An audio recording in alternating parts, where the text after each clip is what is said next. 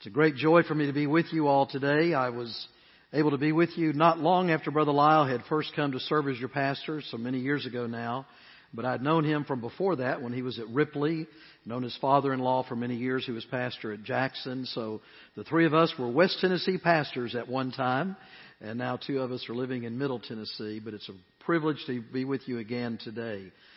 And as a representative of the Southern Baptist Convention Executive Committee, I want to say to you a special word of thanks on behalf of more than 5,000 church planters over the last 6 years who've gone into different parts of North America and Canada and planted new churches. You have been part of that. Each time you all receive your tithes and offerings at the church, your church allocates about 5% of that goes on toward what is called the cooperative program, and it helps to do ministry across the state of Tennessee, but also all the way across the United States and around the world. Because in addition to those 5,000 plus church planters, more than 3,700 fully funded missionaries are teaching the name of Jesus Christ today in different cities and towns and villages in so many countries all across this world. And they're there. They're able to be sustained and do their ministry because of your gifts. So I want to say thank you on their behalf. And then as I think about the future, about new pastors being trained to be able to come and lead in churches, and those, where are the church planters coming from, and where are those others who are doing ministry, where do they get trained? Well, they're getting trained in our seminaries, and more than 20,000 students today are being trained with one or more courses at one of our seminaries, and these seminaries are funded through your gifts. So you're a part of every one of those new pastors being trained, new churches being planted, and missionaries going overseas. And so I want to say a word of thank you for your partnership in the gospel. I also want to invite you to open your Bibles with me to Luke chapter 18. Luke chapter 18. We have two texts today. One of them is going to be Hebrews 11:1. I'll reference that a little bit later. But Luke chapter 18 is going to be our basic text. We're going to spend most of our time there. And as you're turning there, I want to ask a question. How many here have a situation in your life, or perhaps in the life of a family member, you just don't know how to pray for?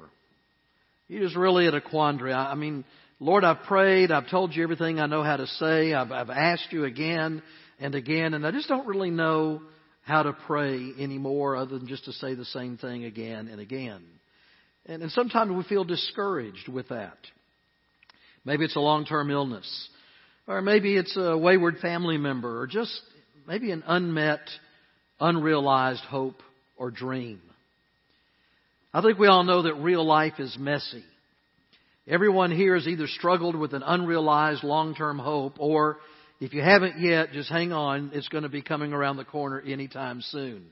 If you've had one of those unrealized, unmet hopes in your life, and you know there's another one around the corner for those who may not be there yet, say amen. It's real. Life is messy. But the good news is that God meets us in the messiness of our lives, and He cares for us. We want to have faith. But sometimes we've resigned ourselves this way. Maybe Dad is so far from God you sometimes doubt He'll ever change. Or maybe you have an illness that saps your energy and your strength, and just about the time you feel a little bit better, it rears its head again. Or maybe you have a daughter who's addicted to prescription drugs, or a son who drinks himself into oblivion every weekend, or a sister who seems attracted to a succession of losers, or a daughter whose standards are so high, you wonder if she'll ever find the husband she longs for. So here's how we think. I know God is all-powerful, so there must be something wrong with me. Somehow, He just doesn't seem to care about me or my needs the way that He seems to care about others. Some people, I look at them and their life is just all together. And I wish I could be like that. I still go to church. That's where most of my closest friends are. And from time to time at church, I hear something that gives me something to cling to for another week or so. But at the end of the day, I don't really know that God cares for me. I don't really know that He cares about my situation enough to respond to my prayers. So my life day in and day out is marked by quiet desperation. You'd be amazed at how many people that scenario describes. It was true in the day of Jesus, just like it's true in our own day. So I give you a word today. Listen to this parable from Luke chapter 18, the words of Jesus, very powerful words, beginning in verse 1. Then he spoke a parable to them that men always ought to pray and not lose heart. Let me read that again. We ought always to pray and not lose heart. So Jesus is giving the parable. That's the basic premise of the parable. And then he said there was in a certain city a judge who did not fear God nor regard man. Now there was a widow in that city, and she came to him saying, "Get justice for me from my adversary." And he would not for a while. But afterward he said within himself, "Though I do not fear God nor regard man, yet because this widow troubles me, I will avenge her, lest by her continual coming she weary me." Now hold on to that thought and go back up to verse 3. There's a widow in that city, and she came to him saying. Very literally, the grammar of this passage in the original language is what's called an imperfect tense verb. And what it really means is that she kept coming again and again and again and again and again. And we see that unfolded when the judge says, "She's wearing me out. She is wearying me. She is continually coming to me." And so in verse 5 he says, "I will avenge her, lest by her continual coming she wear me out." Then the Lord said, "Hear what the unjust judge said." What a powerful statement. Hear what the unjust judge said. This guy who does not fear God, does not regard man, listen to what he said. And then by contrast, think about the Heavenly Father who does care. In verse 7, shall not God avenge His own elect who cry out day and night to Him, though He bears long with them? I tell you that He will avenge them speedily. Nevertheless, when the Son of Man comes, will He really find faith on the earth? Would you join me as we pray? Father, we thank You for the power of the Word of God, and we know that every Word of God is true and every Word of God is perfect. But somehow or other, when we are reading the words of Jesus, it sort of rises to a new level of appreciation and understanding that the one who knows all about us is reaching down to the very deepest and most basic needs that He sees in our hearts. And He's giving us a word for that. As we look at this passage today, I pray that You will pick our spirits up and cause us to establish a new pattern of life, a new pattern in prayer, and a new confidence that there is a God who cares about me. In Jesus' precious name we pray. Amen. My message today is very simple. I actually have an introduction, then an exposition where we're going to look at the various pieces of the verse a little bit, then a little bit of application, and then a personalization. So those are the four movements of the sermon. First of all, in the introduction, though the word hope is not used in this text, the substance of the thing hoped for is found as the central theme. The widow kept coming and asking, even when it seemed that her pleading fell on deaf ears. So there's the central theme. She kept coming and kept asking, even when the answer seemed far off. I mentioned three other passages of Scripture that deal with hope. Hebrews 11:1. Perhaps you all know this. Some of y'all may have memorized this verse. Very simple, short verse that describes what faith is. Now, faith is the substance of things hoped for, the evidence of things not seen. How many of y'all have ever heard that description of faith before? It's a very powerful statement. Now, we read the description and then we have to go, now what does it really mean? And I was struggling with that driving down the highway one day on the way to a funeral. And I was just sort of thinking through, in what way is faith the substance of things hoped for, the evidence of things not seen? As I thought about that, it began to dawn on me what that really means to me in my life is that there are some things that I am not seeing, but I'm to give thanks to God for already as if it already exists. So Lord, I want to thank You. I want to thank You for that which is not yet, knowing that as I give You that thanks, it may become either in the way that I long for or in a way that is even better. So to the unmarried woman, Lord, I thank You for my husband, whether You be he or there be another. But regardless, that I find my contentment in You alone. Or the man with the lingering disease, Lord, I thank You for strength of life and length of days, choosing to live every day to the fullest. And if You give me many days, really to live all the way until I die. To the parent with a wayward child, Lord, thank You that whatever her name is or his name is, thank You that she is under the watchful care of Your Spirit. I entrust her to You, that You will preserve her life until such a time that she reaches the end of her rope and finds her rest in You.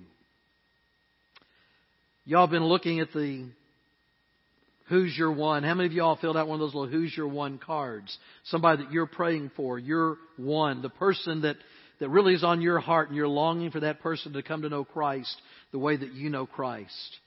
So to the faithful witnesser, the word witnesser does not exist in English, but it ought to, because it's the ER, the noun form, that talks about the one who does witnessing. So to the faithful witnesser, lifting up the salvation of your one, here's the prayer. Lord, I thank You for the salvation of my friend, whether he be drawn to faith through my witness or through the witness of another.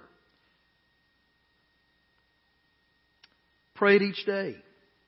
Some days when you pray that prayer, it'll be with intensity and heavy-heartedness. Other days, it's going to be with a slow pause of unmet hope, but quiet confidence in the Father. And some days, it may even be with doubt.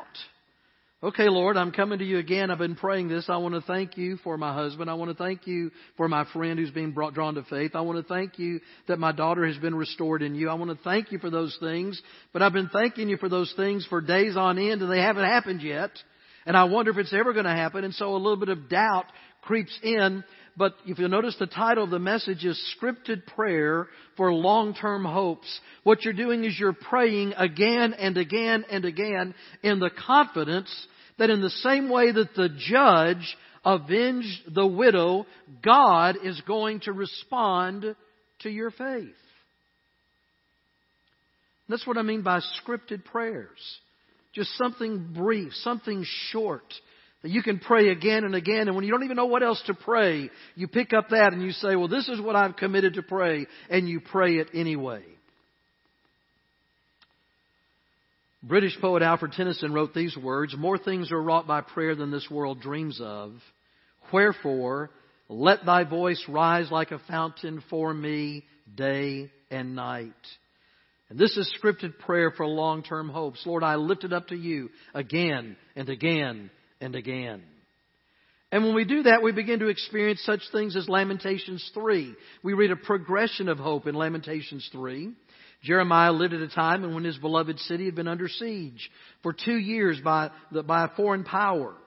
Babylon, the armies of Babylon had come to besiege the city in 588 BC, and now it was 586, and the city was about to be finally taken by the adversary. But for these 2 years, food was scarce, water was a precious commodity. People were dying daily. Fireballs that had been catapulted over the walls of the city had landed and exploded, and rubble was here and there, and people's bodies often left unburied for days on end.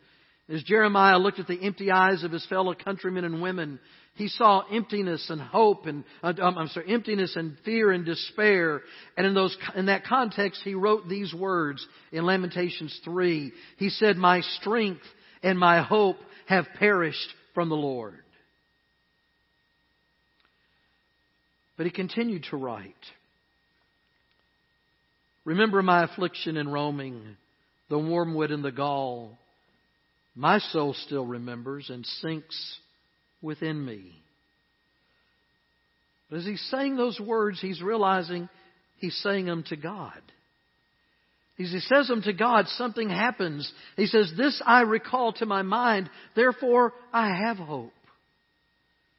And it's out of that context, these two verses that so many of you already know, erupted from his mind and through his quill onto the scroll when he wrote, it is of the Lord's mercies that we are not consumed, because His compassions do not fail. They are new every morning.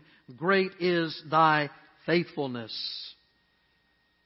And as soon as he finished writing those words, the very next words, the Lord is my portion, says my soul. Therefore I hope in Him. Psalm 38 and then 42 and 43, there are 4 verses that are very similar. You think about these and listen to how they are so close in their wording. In 38:15, in You, Lord, do I hope. You will hear, O Lord my God. Then in chapter 42, why are you cast down, O my soul? Why are you disquieted in me? Hope thou in God, for I shall yet praise Him for the help of His countenance. A few verses later, listen again. Why are you cast down, O my soul? Why are you disquieted within me? Hope in God, for I shall yet praise Him who is the help of my countenance and my God. And a few verses later in the next chapter, why are you cast down, O my soul? Why are you disquieted within me? Hope in God, for I shall yet praise Him who is the health of my countenance and my God. Do you hear the psalmist? He's saying, I want to be up, but I find myself down. And I want to be up, and I find myself down. And I want to be up, and I find myself down. But each time he says, hope in God, O my soul. And out of that prayer, that scripted prayer, hope thou in God, O my soul. Hope thou in God, O my soul. Hope thou in God, O my soul. Through that scripted prayer, he finds his spirits lifted up. The title, Scripted Prayers for Long-Term Hopes, is a title that comes out of some real-world experiences in my own life.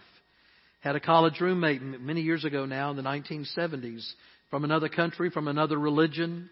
I witnessed to him. I was a fairly new believer myself, but I'd just taken a class in world religions at the university, and I'd learned a little bit about his religion. And we would talk until late at night about the differences between what he believed and what Jesus Christ had done in my life. And I remember the one night he just said to me, he said, Sing, I wish I could have your faith. I wish I could do it, but I just cannot get over how the infinite God of creation could become a man and suffer and die on the cross for my sins. I just can't get there. And over these 40 plus years, I've continued to pray for the salvation of that friend from another millennium. Lifting him up to the Lord.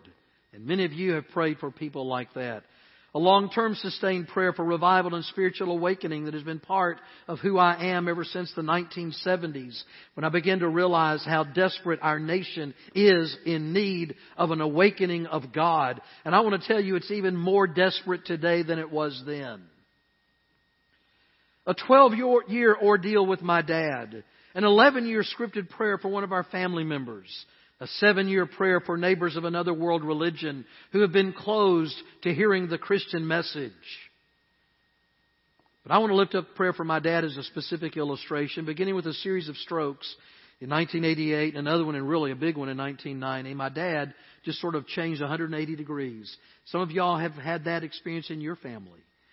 It was like a toggle switch got flipped, and this man who had been faithful in church, memorizing scriptures, singing gospel songs, memorizing the Word of God and tucking it away in his heart and teaching me that as a discipline of spiritual life. All of a sudden, he was a man I didn't even know. He left my mom, got into all kinds of unimaginable things. So I'm walking down Hawks Road one day praying for my dad, just really praying for God to restore him after all. And this was part of my prayer. I said, Lord, he was your son before he was my dad. And if you can't handle him, I know I can't. That's just sort of really where I was. As I'm walking down the road, a big combine was coming down the road, and I had to step off into a ditch sort of overgrown with grass and weeds, and the combine went on by. But while I was standing in the ditch, it was as if an audible voice came to my heart and said, "Now, son, you just need to get serious right now and recognize who you are and who I am. You're the created one, I'm the creator. You're the one who's coming in prayer, and I'm the one who is able to move and change things. I don't operate at your command." And standing there, it's almost like an argument, 15, 20, 25 minutes. It's like, well, Lord, now hold a minute. I've already been praying about this for 3 weeks. And I'm ready for you to do something. Have you ever been there? And as I was standing there, I realized the audacity that I had to tell God on the timetable with which He must operate. And I just said, well, Lord, I don't know what else to pray. I mean, I've poured out my soul again and again and again. I've tried to help Mom, stepping into her life, getting her moved to a new place. All these other things have been going on. And it was like the Lord just said, son, what are the biggest needs? And you make those your prayer and just let me do my work. So I scripted a threefold prayer, and I began praying this prayer. I prayed it for 12 years. Now, after the fact, looking back, 12 years doesn't sound like very long, because I can say I did it in 12 years, and I can say it in 30 seconds. But I want to tell you, when you're on the front end of that, that is a long way into the future. And you don't even know when it's going to happen, or if it's going to happen, the way that you're praying.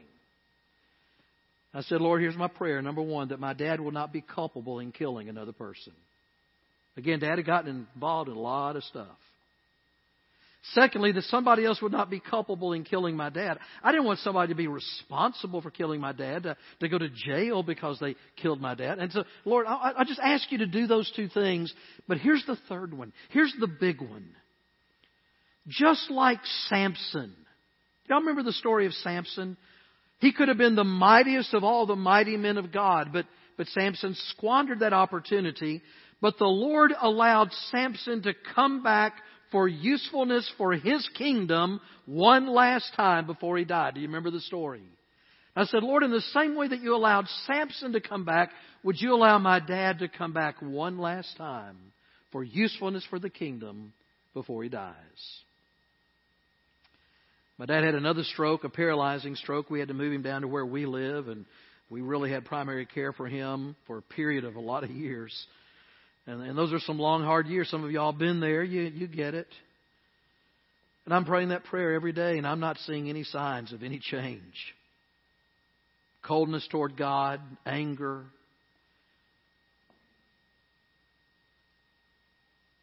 Lord, do I need to keep on praying this prayer? Yes. Okay. It's a scripted prayer. My dad rode a cart because of the paralyzing stroke. He could only use his left thumb, and he'd drive it a little cart around town. And one day I heard that cart. He came to church. He came again. I thought, well, this is good, I guess. He'd always come in fashionably late, make all kind of noise with his cart, go right down the main aisle during the service. And I'm like, oh, man. And one day during the invitation, I heard his cart start up, and I thought, okay. And he comes all the way down to the front. And the spiritual giant that I was, he came up and he said, son, took me by the hand. He said, son, I want to rededicate my life to the Lord. And my spiritual giant that I am, I went, okay, whatever. Y'all get how I'm saying that. Tongue in cheek. And Dad went back to his spot. I really wasn't thinking that God's going to answer the prayer. How many of y'all remember the story when Peter got let out of jail? The people were in the upper room praying for Peter to get released from jail, and the Lord just lets the chains fall off, the doors open up, the guards go to sleep, and Peter walks out.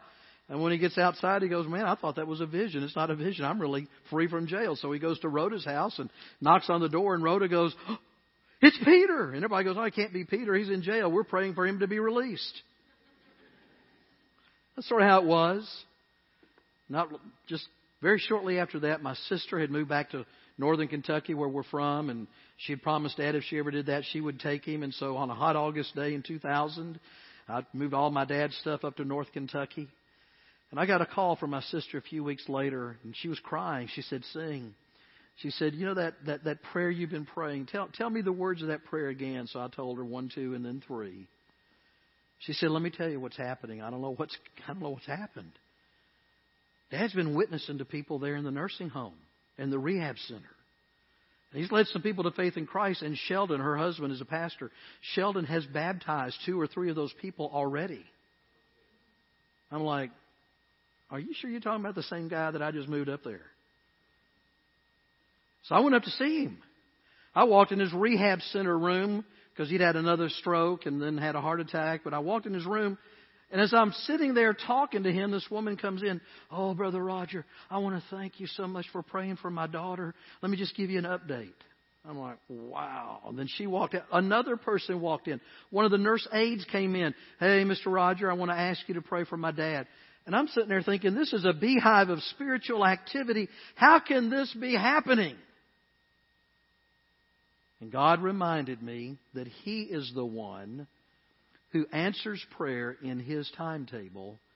And I stepped back and realized the Lord had put a prayer on my heart standing in the ditch on Hawks Road many years ago to put into motion a string of things that in His plan and His timing would come to fruition.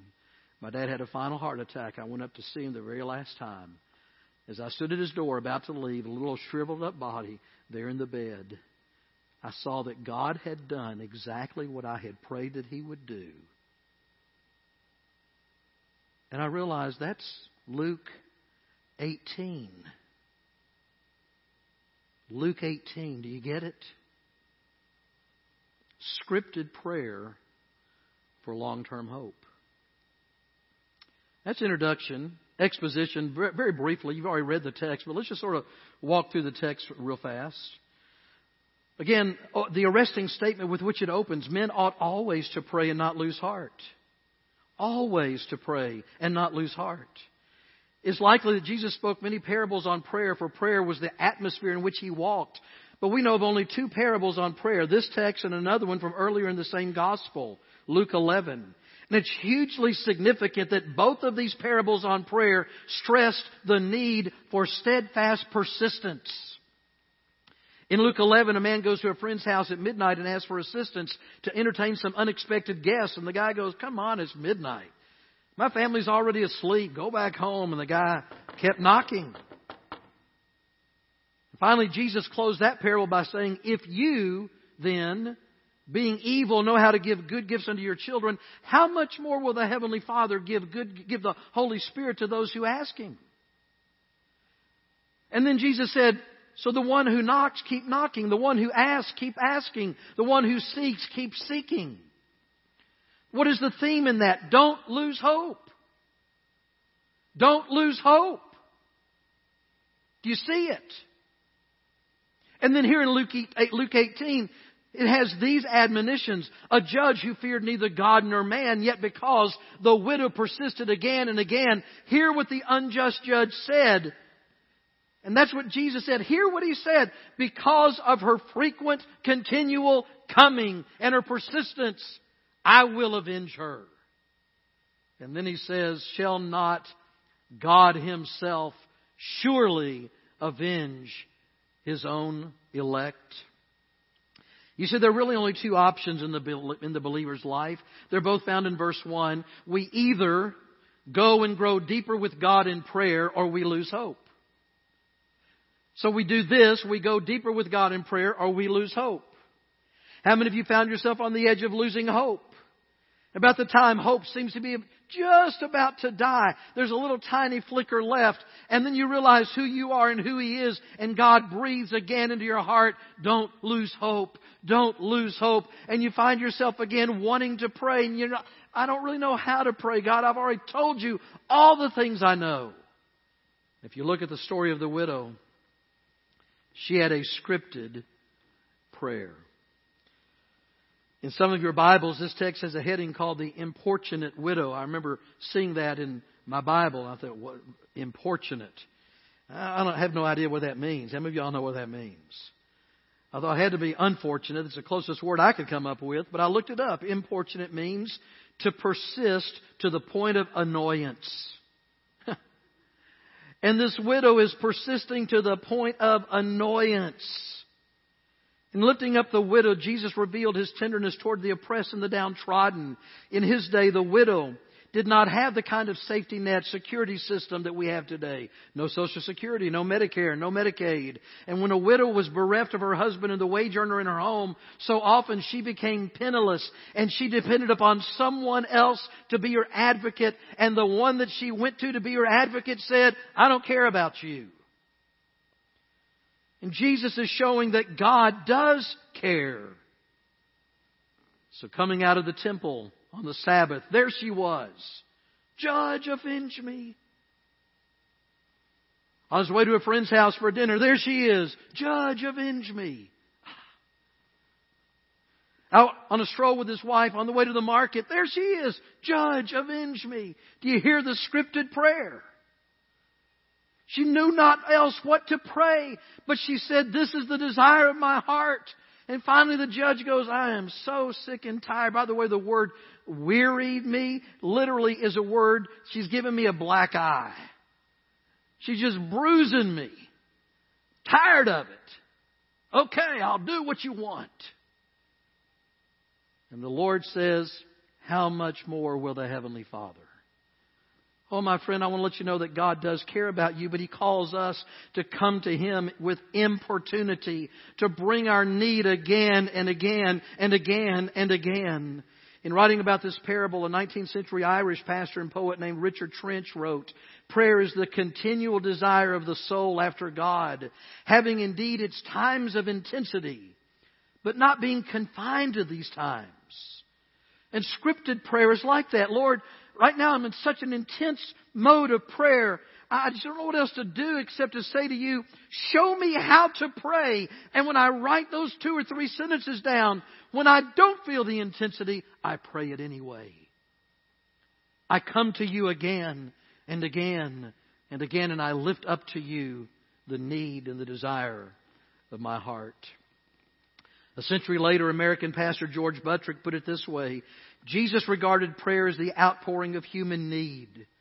"Prayer is a movement of our spirits to God's Spirit," he wrote, "as inevitable as a tide swinging to the rhythm of the moon. It is the instinctive cry of human need.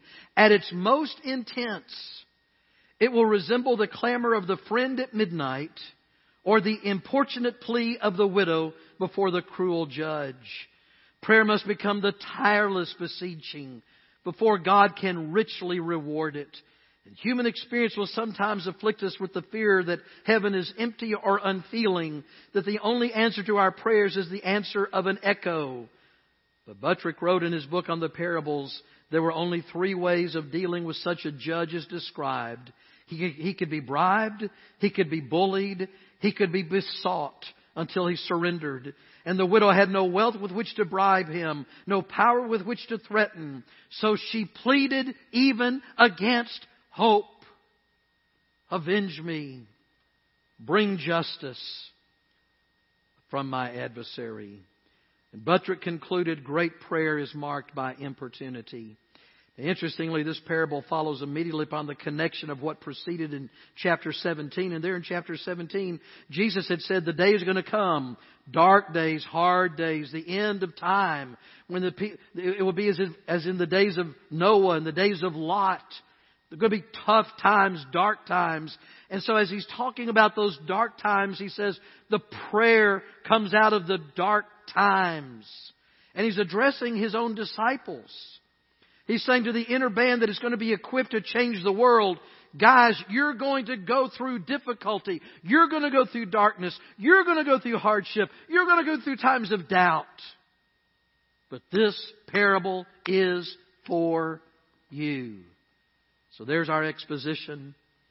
Briefly, let me step into application. In terms of setting, the parable teaches us to persevere not just when the sin-darkened world is closing in around us, but in any dark season we face in our walk with Christ. How many of us here face our own dark season of the soul? In fact, some of you may be in one right now. I came to church today and nobody knows the burdens I'm bearing. Nobody knows the care that is weighing heavily on my heart.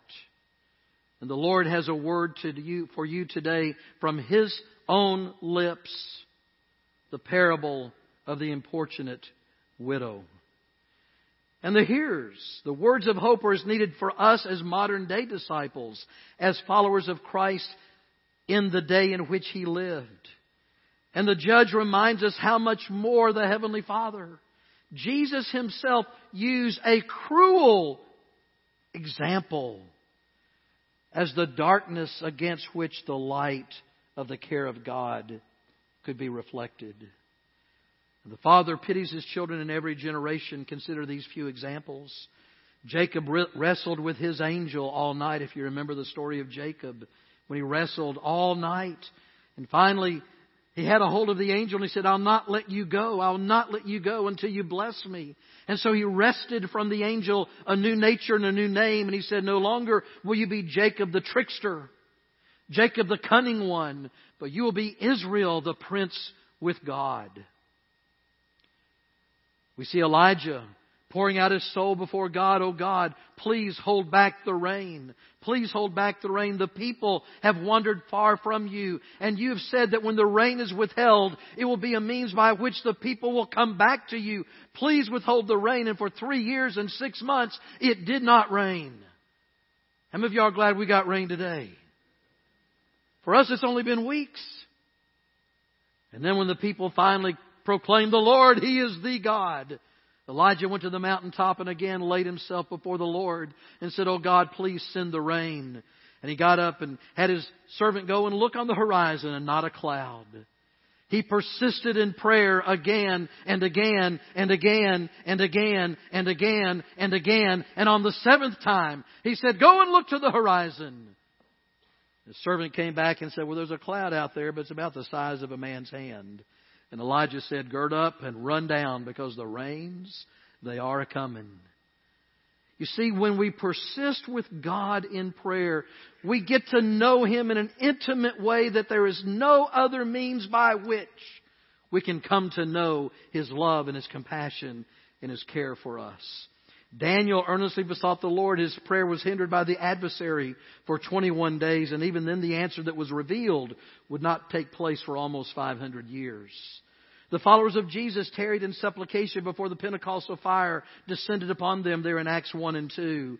And Paul besought the Lord 3 times that the Lord would remove his thorn in the flesh before he at length received not the removal of the tribulation, but the sufficient grace which made the burden seem light. And did not even Jesus Himself pray until His sweat became, as it were, great drops of blood falling on the ground? And He prayed, Father, if it be Your will, let this cup pass from me. Nevertheless, not my will, but Yours. Father, if it be Your will, let this cup pass from me. Nevertheless, not my will, but Yours. As we look to Jesus, we've sung about Jesus today. We've heard about Jesus. But at the end of the day, we know that Jesus came into the world not just to give us a great parable, but He came into the world to bear our sins, to die on the cross for our sins, that we might be saved through faith in Him. And many of you, there's been a time in your life when you've realized that Jesus is the Lord of the universe. As the Lord of the universe, He has infinite capacity to take all of the sins of all of the people and put those sins in His own body. And when He died on the cross, the infinite one became sin for us. That the full infinity of suffering that hell demands was placed upon Jesus, and He became my substitute, dying for me. That when I place my faith and trust in Him, I am forgiven of my sins, given a new name, and adopted into the family of God. Has that happened in your life? That's the Jesus who is saying to you and me, men ought always to pray and not to faint. Know it because of who I am. Know it because of how I lived among you. But know it because I was willing to go to the cross. I was willing to die for your sin. I was willing to be buried. But praise be to the name of Jesus. He rose again from the dead and is alive today and wants to come and live in our hearts. That is the God who says to you and to me, bring your burden to me and I will bear it on your behalf. So in terms of personalizing, remember my title, Scripted Prayers for Long-Term Hopes. Notice again the grammar and language of verse 3. There's a widow in that city. She came, literally kept coming to him saying, "Get justice for me from my adversary." R.C. Trench, I mentioned a moment ago, quoted English poet and preacher John Donne from a sermon he preached in 1623 during one of the 40 plague infestations in London that culminated finally in the Great Plague. But he said this: "The soul that is accustomed to direct herself to God upon every occasion, that whatever string be stricken in her, bass or treble, her high or her low estate, is ever turned towards God. And that soul prays sometimes when it does not know that it prays." Have you had those seasons when you don't know how to pray? Don't really even know that you are praying? With the psalmist, your soul is cast down. Your spirit is disquieted within you. You know not what to say or to pray. That is the perfect time for a scripted prayer to emerge from your heart and your lips. Whether it's prayers for long-term prayers for a family member in crisis or dysfunctionality, long-term prayers for a family member with continuing illness, long-term prayer for the lost person on your list, your one, long-term prayer for spiritual awakening, don't lose hope. Don't lose hope. And that is the underlying message of this parable. Don't lose hope. Can you say those three words with me? Don't lose hope. Let's say it together again. Don't lose hope. And some of you are thinking, well, why should I say that? I've already given up. Let's say it together again. Don't lose hope. The final four things on the slide, what we're going to look at is whatever your situation, don't lose hope. Whatever your situation, script a prayer. Whatever your situation, pray with intensity or without intensity.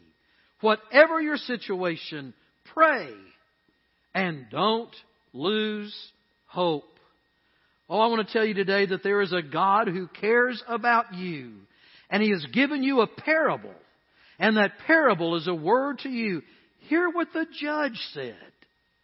And if the judge, who did not regard man, did not fear God, was willing to avenge the widow, how much more your Heavenly Father? Oh, good news today. Let's say together again three words. Don't lose hope. Father, I thank you so much for Jesus. Oh, what a wonderful Savior you are. Thank you that you came into our lives when we called on you to save us. You forgave us of our sins. You adopted us into your family. You really have given us a new name. We don't know what that new name is. But one day in heaven, we're going to see you and you're going to know us by that name of redemption. And, oh Lord, I thank you that you've put our feet upon a rock and you've established our goings. And today I've tried to lay before these people one of the parables that you yourself have given us. There's a parable about prayer, a parable about hope. It's really a parable about when we don't even know what to say. You can give us a script, a very short few words. And whether it's in a time of intensity or a time of doubt, we can draw from those words and lay our needs before you. And we know that you will hear us, that you will answer us. We don't know the timetable, but we know the promiser. And the promiser is the one who has said, "Come unto me, all you who labor and are heavy laden, and I will give you rest." Oh, Father, today may we leave this room with a renewed confidence that we can pray to you and you hear us and you care about us. And may we not lose hope, because our hope is fixed in Jesus alone. In the powerful and precious and holy name of Jesus, and all God's people said, amen and amen. Let's stand together to our feet as we sing. It's a hymn of invitation, a time of commitment. Maybe some of you need to come here, just kneel at the front and say, I've got this situation, Lord, and I don't really know what to do with it. I'm going to ask you to give me just a few words, a script that I can pray Maybe some of you need to come and say, Brother Singh, there's never been a time yet when I've trusted Christ. But today I want to open up my heart and receive Jesus Christ as my Lord and my Savior. I want to know the Jesus of that parable. I want to know Him personally.